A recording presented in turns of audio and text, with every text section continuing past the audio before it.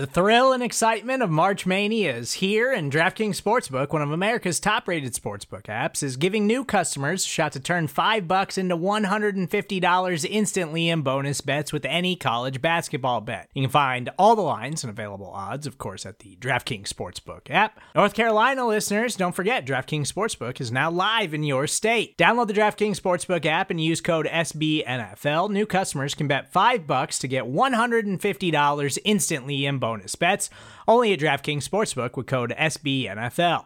The crown is yours. Gambling problem? Call 1-800-GAMBLER, or in West Virginia, visit www.1800gambler.net. In New York, call 877-8-HOPE-NY or text HOPE-NY. In Connecticut, help is available for problem gambling. Call 888-789-7777 or visit ccpg.org.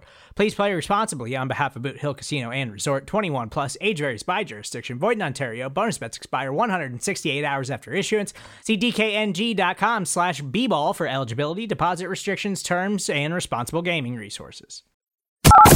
You're listening to The Chris and Joe Show on Big Blue View Radio, your go-to source for New York Giants analysis. Pressure from Thomas off the edge. Eli Manning stays on his feet. Airs it out down the field. It is caught by Tyree. Welcome back to the Chris and Joe Show, presented to you by SB Nation and Big Blue View. I am Joe DeLeon, joined by Chris Pflum. We are the analysis pair here on Big Blue View's radio podcast network. As we've been doing during the off season, we've been previewing every single position group throughout this period of time leading up to the start of the season, but we've also had the ability to talk about some interesting, fun topics, which we've done on these Wednesday shows. Because right now we have the third theme week here at SB Nation, we decided we were going to follow along with this theme and topic, which is Rivalry Week for SB Nation team blogs, where you can go as specific or as broad as possible when talking about your teams, the rivalries related to them, maybe player to player, position to position, even guys on the roster, anything, rivalries that are associated with your team, giving us a really good opportunity to not really analyze, but rather look back at some of the great things that have happened in the past and in the history of the New York Giants. And we decided today's show, we're going to talk about the Giants rivals that are not in the NFC East, the teams that are outside of the NFC East that the Giants maybe don't play every single year, or even also the twice a year that they play in the NFC East, the obvious Redskins, Eagles, Cowboys. We picked 5 teams that could be considered to be the top rivals for the Giants outside of that conference, or outside of the division rather. And I would say, Chris, not all of these are obvious. I think 3 of them are teams that, folks, you could probably predict. The other 2, I think, have some interesting spins on them, which make them really good ones to cap off today's show. But, Chris, the first team that has to be brought up as the biggest out-of-conference rival, out-of-division rival, has to be the San Francisco 49ers, particularly because of the level of competition that Giants fans witnessed against the 49ers in the 80s and 90s during that great run by the 49ers, where they had the best offense in the league with Bill Walsh and Joe Montana, Jerry Rice, the West Coast offense facing off against an elite Giants defense featuring Lawrence Taylor. That is the kind of matchup that a great rivalry is made of, where you are just pitting strength against strength, and really 2 units that kind of changed the way football is played. You had that Giants defense, coached by Bill Belichick, built by Bill Parcells. You mentioned LT, but also have Carl Banks, Harry Carson, so many really great players that allowed them to do things that you didn't see all that often or hadn't really seen before. And then, we all know how Bill Walsh and that West Coast offense transformed offensive football in the NFL. Basically, right now, their offensive scheme is the default for pretty much any quote-unquote pro-style offense. There's obviously going to be different influences taken from, Don Coryell, the Erhard Perkins. Now we're seeing more and more from the college ranks with the spread option offenses, the air raid offenses. But really the foundation is that 49ers. We're going to get to see that renewed again this year. And really, I think if you want to go a little bit deeper in talking about this rivalry and how it started, obviously this was the period of time when the Giants were at their highest, separate from the early 2000s and 2010s. That was when they won 2 of their Super Bowls, being so stout defensively. And I think that this rivalry goes a little bit deeper than just talking about San Francisco 49ers versus the New York Giants. It was really the West Coast offense versus this Giants defense. There were schemes and approaches to running that style of offense that were geared around finding ways to attack the holes in the Giants' very, very tightly built defense. Heck, the concept of molly blocking, which is using a guard to pick up an outside rusher, was famously used in the playoffs by the San Francisco 49ers just to slow down Lawrence Taylor. They were trying to use very radically different things just to find ways to stop a guy that was wreaking havoc against teams because of how good of a pass rusher he was. And I think the other thing too that comes from this offense versus defensive setup, and you already kind of talked about it, Chris, is it was almost a peek into the future for NFL fans, because you got to see an offensive play style that was so different from what a lot of other teams were doing. Teams were still very run heavy back then, besides maybe the San Diego Chargers. And Bill Walsh was so centric on throwing the ball with quick routes,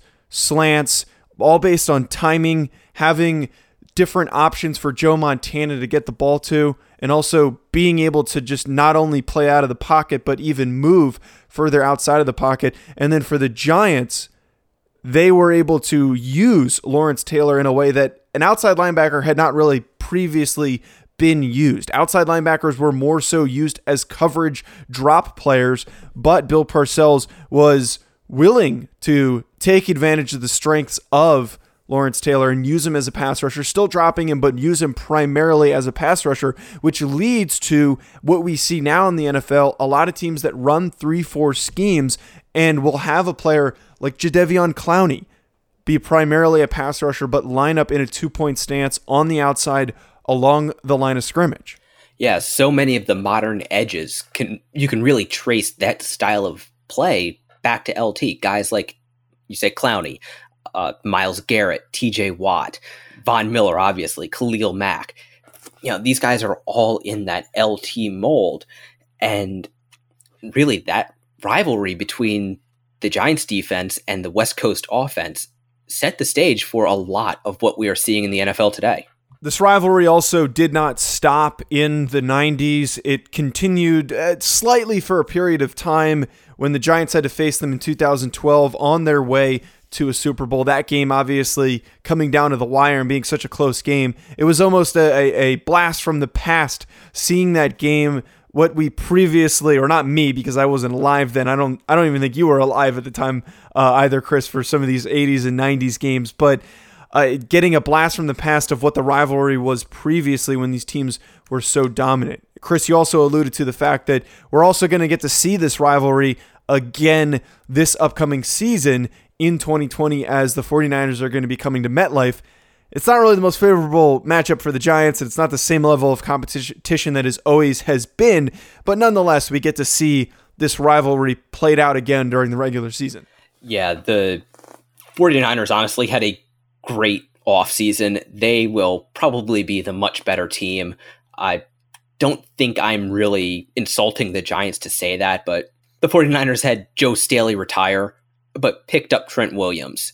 They traded away DeForest Buckner and drafted Javon Kinlaw, who I know I talked a lot about him in the run-up to the draft. He might not have been quite as highly regarded as Derek Brown, but he is just as explosive off the line. He is going to be a problem for interior offensive lines. The Giants might have caught a little bit of a break with Deebo Samuel suffering a Jones fracture in his foot. That's a nasty injury for a wide receiver. But the 49ers picked up Brandon Ayuk from Arizona State, who is a very similar player. It's hard to say they, even with that injury, they got any worse. That's going to be a very tough game for the Giants. Certainly one of the harder matchups on the Giants' 2020 schedule, considering the fact that they also have to play the Baltimore Ravens, just two very, very difficult games upcoming for the season. It's not going to be the same level of competition, like I said, as this rivalry has been, but we do get to see it played out again. Second rivalry, and this one goes as deep back as that period of time when the Giants were playing the 49ers. The New England Patriots have to be considered to be a rival, considering, and this one's so blatantly obvious, considering the 2 Super Bowls that the Giants won over the Patriots, the bad blood that has now resulted from those 2 Super Bowls. I went to school in New England, and I could tell you that Patriots fans, to an extent, I think hate the Giants more than they hate some of the teams in their own division. Whenever they get the chance to beat up on a Giants team that is down and rebuilding, they are so excited. This Thursday night game this past year, when they kicked the crap out of the Giants and Daniel Jones had a bad game, I heard nonstop from some of my teammates saying, just talking as much smack as they could, despite ignoring the fact that the Giants are very blatantly, clearly on a different level of re-gearing and rebuild than the Patriots were last year. This game this rivalry rather has continued and extended all the way where it is now. And I honestly don't know if this will ever go away, even if Bill Belichick retires and even if Tom Brady is no longer with the Patriots. Yeah, well, the New York-Boston rivalry will never go away. As long as the Yankees and Red Sox are around to power it, it will exist and it will spread to every single organized sport. I think as long as the Giants and Patriots play every preseason, which right now there's no guarantee that they will this year. I certainly hope they do, because that preseason game is honestly one of my favorites every year. Because whenever these 2 teams get together, it's always a good game. There are times like this year where the Giants are just not in a position to be competitive. But as long as both teams are even remotely competitive, that is going to be a tough, hard-fought game that goes down to the wire. You talk about being at school in New England. I was in college for the 2007 Super Bowl, and that was kind of an amazing experience, being at SUNY Albany, where the Giants have their training camp, or had, rather, and you could actually just hear the campus react, and you could hear the Patriots fans and the Giants fans scream on any given play. And it's kind of funny. Friends and I still joke about the freshman quad pretty much rioting when the Giants won. I managed to witness 2 riots in my time at URI when the Patriots won those 2 Super Bowls recently. And I can tell you, Patriots fans are extremely rabid, probably just as rabid, maybe if not a little bit more rabid than Giants fans are when it comes to reacting. Things set on fire, all of the 9 yards of wonderful, great stuff from college-age fans of football.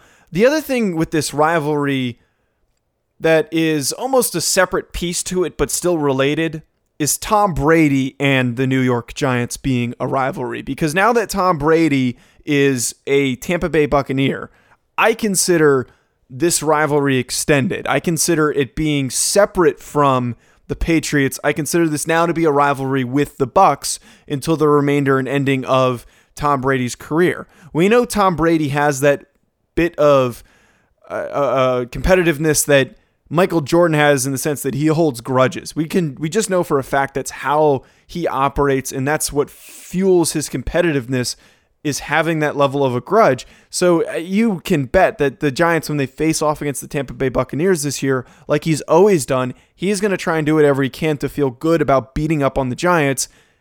Hopefully the Giants don't let that happen, but he is going to look at this opportunity to get back again for those 2 Super Bowl losses. Oh, absolutely. Despite all of the success that Tom Brady has and has had, he still, I think, cares about the fact that the entire league passed on him, 6 times before the Patriots finally picked him up on it, in the 6th round. I think he still cares about that more than he does his Super Bowls. Certainly from Brady's perspective, even though Tom Coughlin's gone, Jerry Reese is gone, Eli Manning is gone, Justin Tuck, Michael Strahan, Osi Umenyiora, all those guys who made his life hell in those Super Bowls, even though they're all gone, he is still going to be in rivalry mode. We've got 3 more rivalries, 2 of them very interesting picks. Stay tuned for those. Before we get to them, though, we're going to take a really short commercial break. Support for this show comes from Atlassian. Atlassian software like Jira, Confluence, and Loom help power global collaboration for all teams so they can accomplish everything that's impossible alone. Because individually we're great, but together we're so much better. That's why millions of teams around the world, including 75% of the Fortune 500, trust Atlassian software for everything from space exploration and green energy to delivering pizzas and podcasts. Whether you're a team of 2, 200, or 2 million, or whether your team is around the corner or on another continent altogether, Atlassian software is built to help keep you all on the same page from start to finish. That way, every one of your teams, from engineering and IT to marketing, HR, and legal, can stay connected and move together as one towards shared company-wide goals. Learn how to unleash the potential of your team at Atlassian.com. That's Atlassian.com. Atlassian.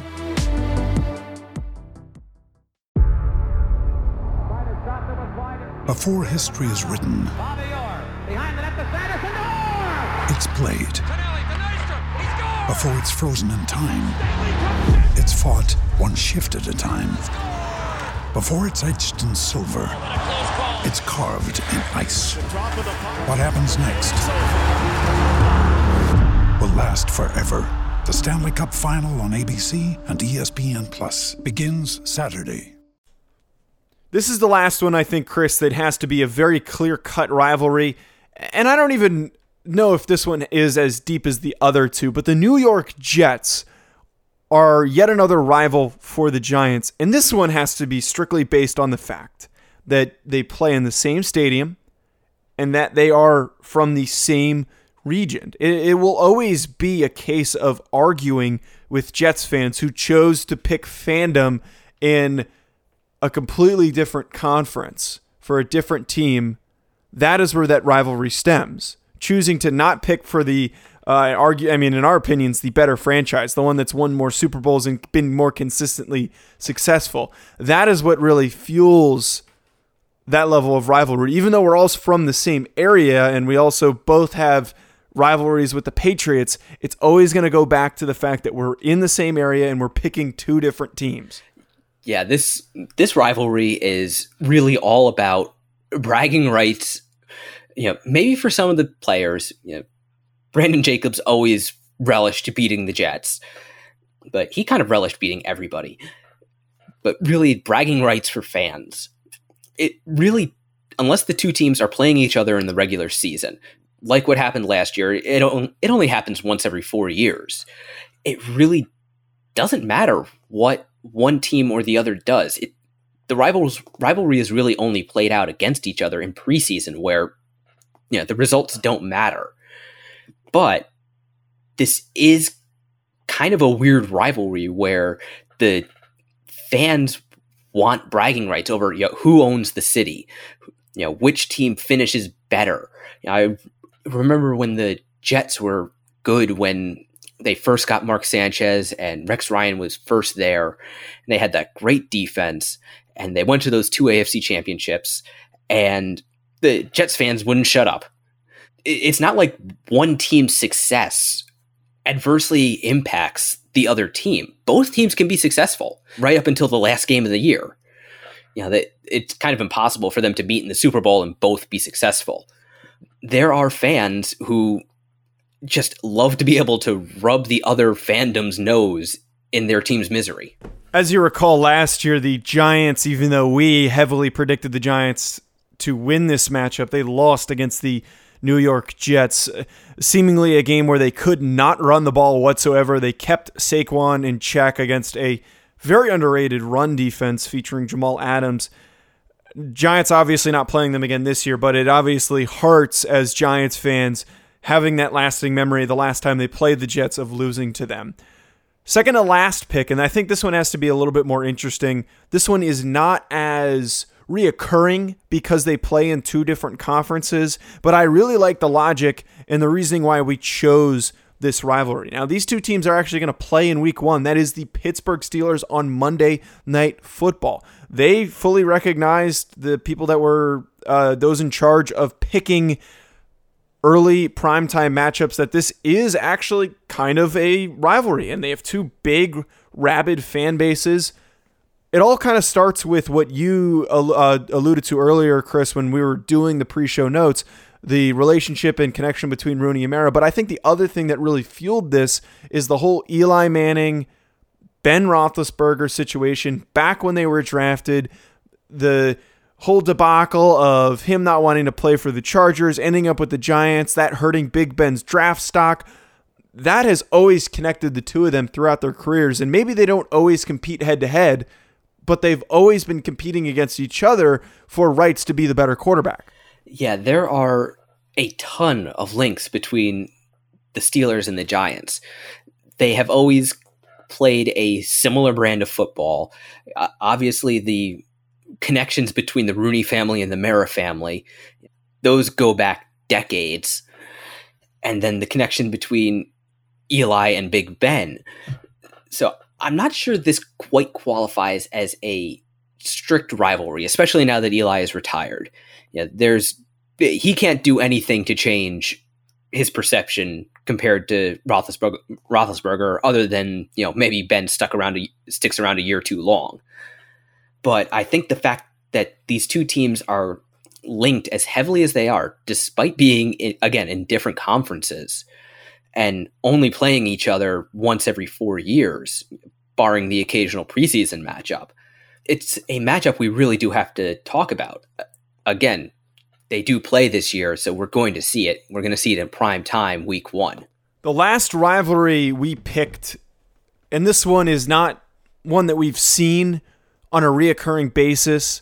They are in the same conference, but I think what makes this an indirect rivalry, not the biggest one on the list, but has been a rivalry because of when these matchups have occurred. And I think that's what fuels a rivalry. That's what fueled the one with the 49ers and the Giants, was the fact that they maybe didn't play each other every year during the regular season, but when they faced off against each other in the playoffs, that was when the true competition hit.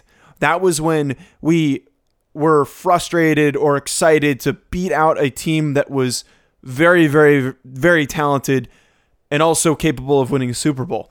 In this instance, the Green Bay Packers have to be the final one talked about on this list. If you recall, in the Giants' recent Super Bowl runs, they went to Lambeau and beat Brett Favre and Aaron Rodgers. And then the last time the Giants made the playoffs in 2016, they lost to Aaron Rodgers and the Packers at Lambeau Field, the notorious boat trip game where the Giants receivers could not play well whatsoever. And that has been a conspiracy theory of a curse for the Giants since that game. But there's always been a connection with these two teams when it comes to playoff time. Yeah, and it's kind of fitting these two teams meet in big moments and kind of renew their rivalry in big moments.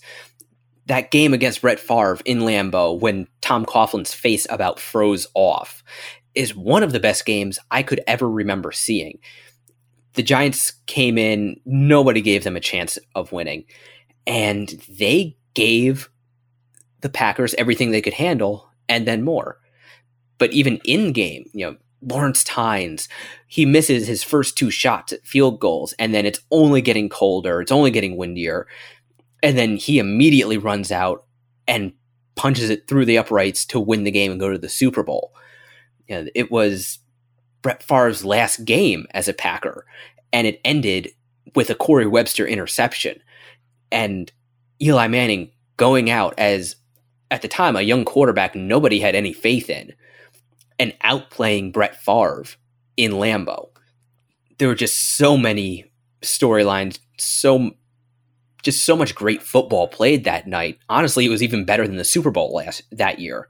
And then the second time around in 2011, that's a game where you kind of knew the Giants were going to win, even though the Packers were heavily favored.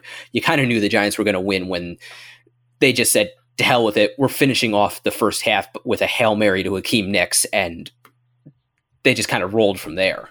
Last time they played was this past season, and because, like some of these other rivalries, the Giants haven't been as good, it was not really a close matchup between the two teams. Daniel Jones also had a struggling game against a really good secondary, throwing 3 interceptions.